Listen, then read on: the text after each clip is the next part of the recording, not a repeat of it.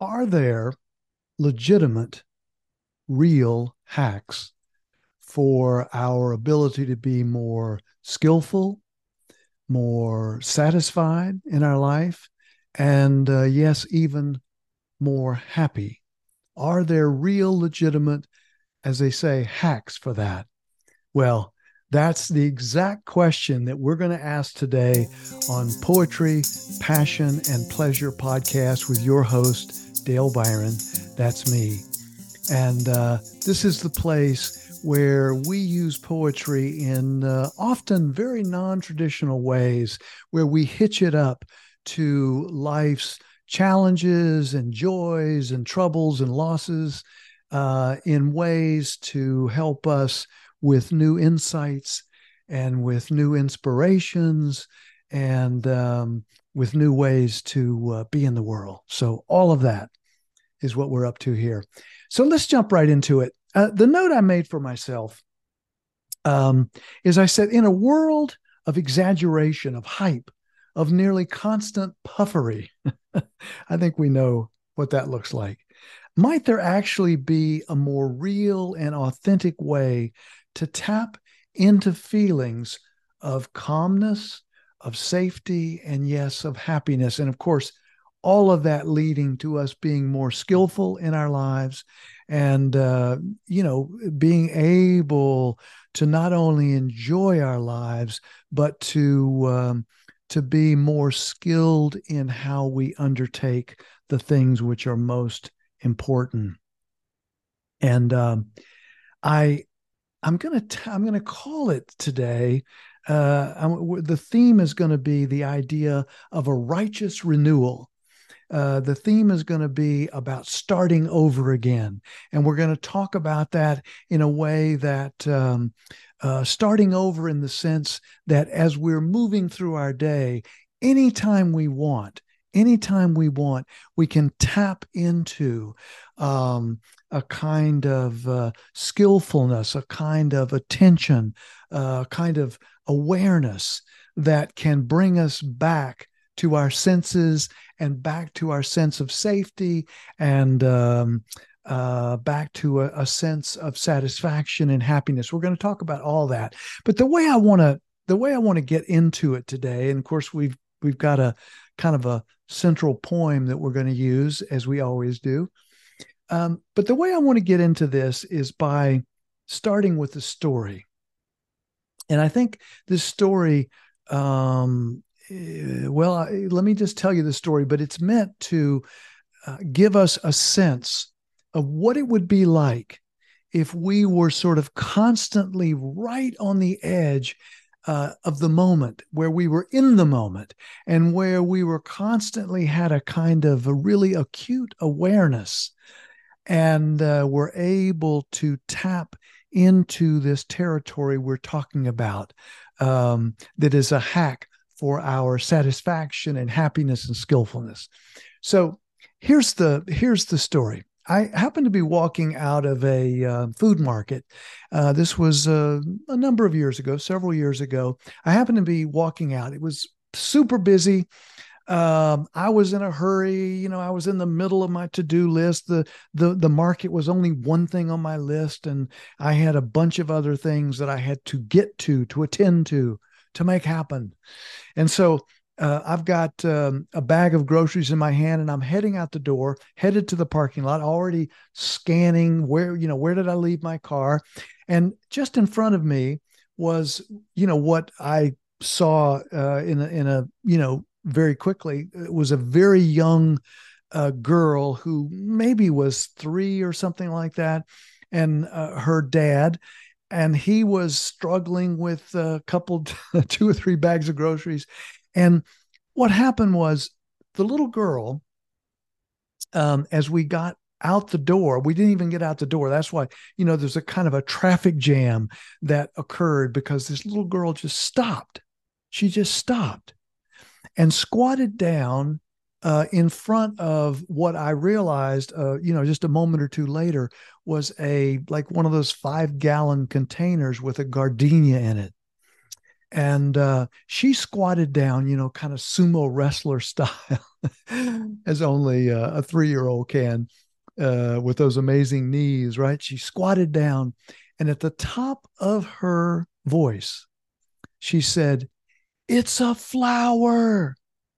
It's a flower." And she's looking eye to eye at what I could see was a gardenia flower on this plant. Well, what was really interesting is that, um, first of all, I could see, and kudos to her dad, because he did not rush her along. And even though he was a little hassled himself holding groceries, he kind of stopped and he waited for her to kind of, move through this process that she was moving through.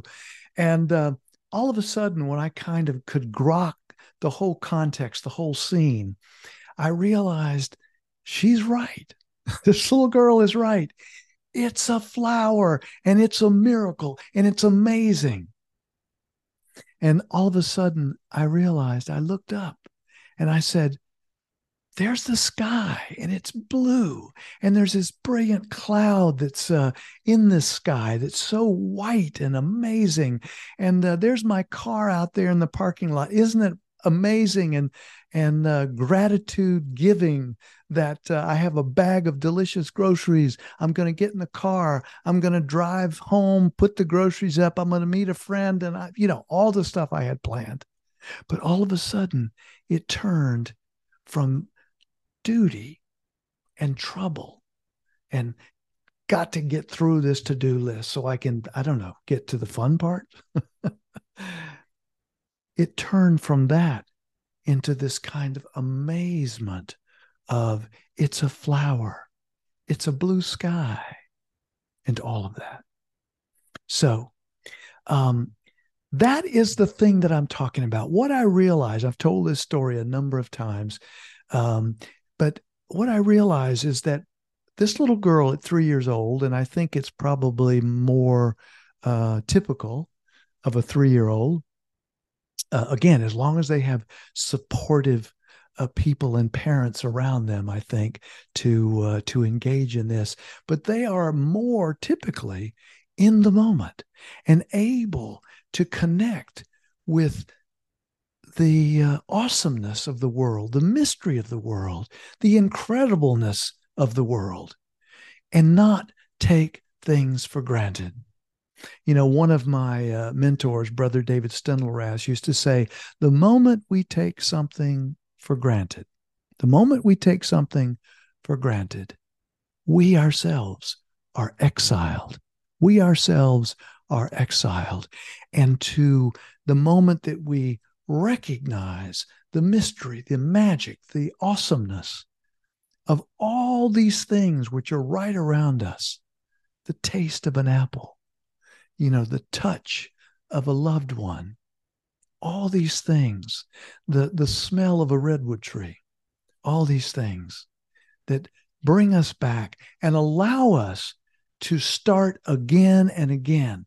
It's like, no matter in a kind of very basic mindfulness practice, in our daily world, the idea is that anytime we are lost in our story, lost in thought, lost in some kind of recrimination or whatever it is, judgment, all the things that we tell ourselves stories about, but that we are capable of just stepping back and starting again, over and over and over again. It's like that's always available to us.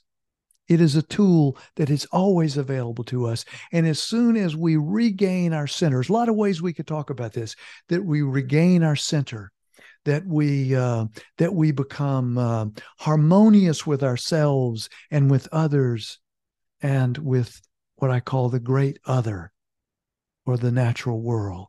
The moment we are connected with ourselves, with others, and the great other. All those terms we use for coming back to now and to be able to start over again as that young girl did when she yelled, "It's a flower." Well, now this is the part where I want to bring a poem today, as we always do, because there is a way in which, we talk about poems are simply stories without the boring parts, or they certainly can be. And so this is a piece. It's called This Righteous Renewal, This Righteous Renewal. And it goes like this. You'll see how I was inspired by this young girl I saw some years ago. This righteous renewal. The moment we notice our waking slumber, kidnapped again, and on a speeding train of mind's constant chatter. Unending flows of thoughts and thoughts about thoughts. Unending flows of thoughts and thoughts about thoughts. Now convinced that we ourselves are no more than this ceaseless chatter. And that next comes the triggering memories of shame creeping in from our past, along with a new disturbing measure of anxiety, all the fears we've dutifully tagged and now name our future. And yet, to be healed is to be remembered. And yet, to be healed is to be remembered instantly, in a simple innocence, as a fresh sensing. It is a flower, a tree, a mountain, we say. It is a flower, a tree, a mountain, we say, as we speak with the untrammeled gratitude of amazement.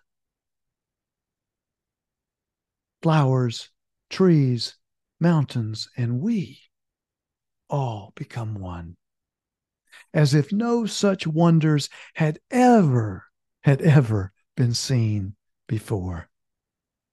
Yes, the moment we arrive home to our greater self, becoming more aware again of this wondrous seeing and feeling, knowing that our trauma, no matter how deep or long or hard, is not beyond healing, and that in our moments of interior peace, it is our centered self that feels the simple grace of beginning again and again. And surely of all these humble miracles, it is the grace of such a righteous renewal that grows and grows us, ever more refreshed, redeemed, and remembered. And surely of all these humble miracles, it is the grace of such a righteous renewal that grows and grows us, ever more refreshed, redeemed, and remembered. Well, of course, that is a poem that I wrote.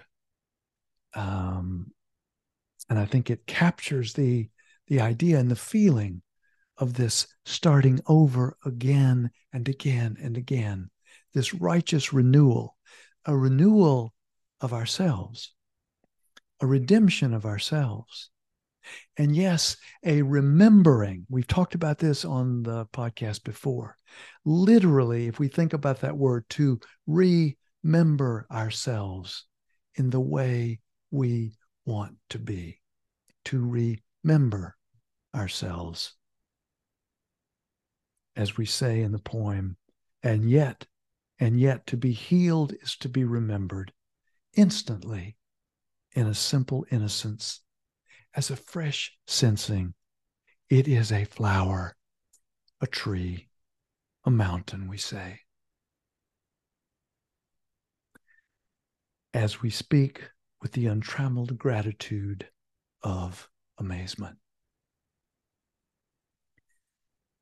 This is, even though I used a kind of cliched term of the day, hacks for our happiness, I mean this in a very serious way, that the capacity for us to come back to ourselves, to recenter, to reharmonize, is essentially to see the world in a fresh way again.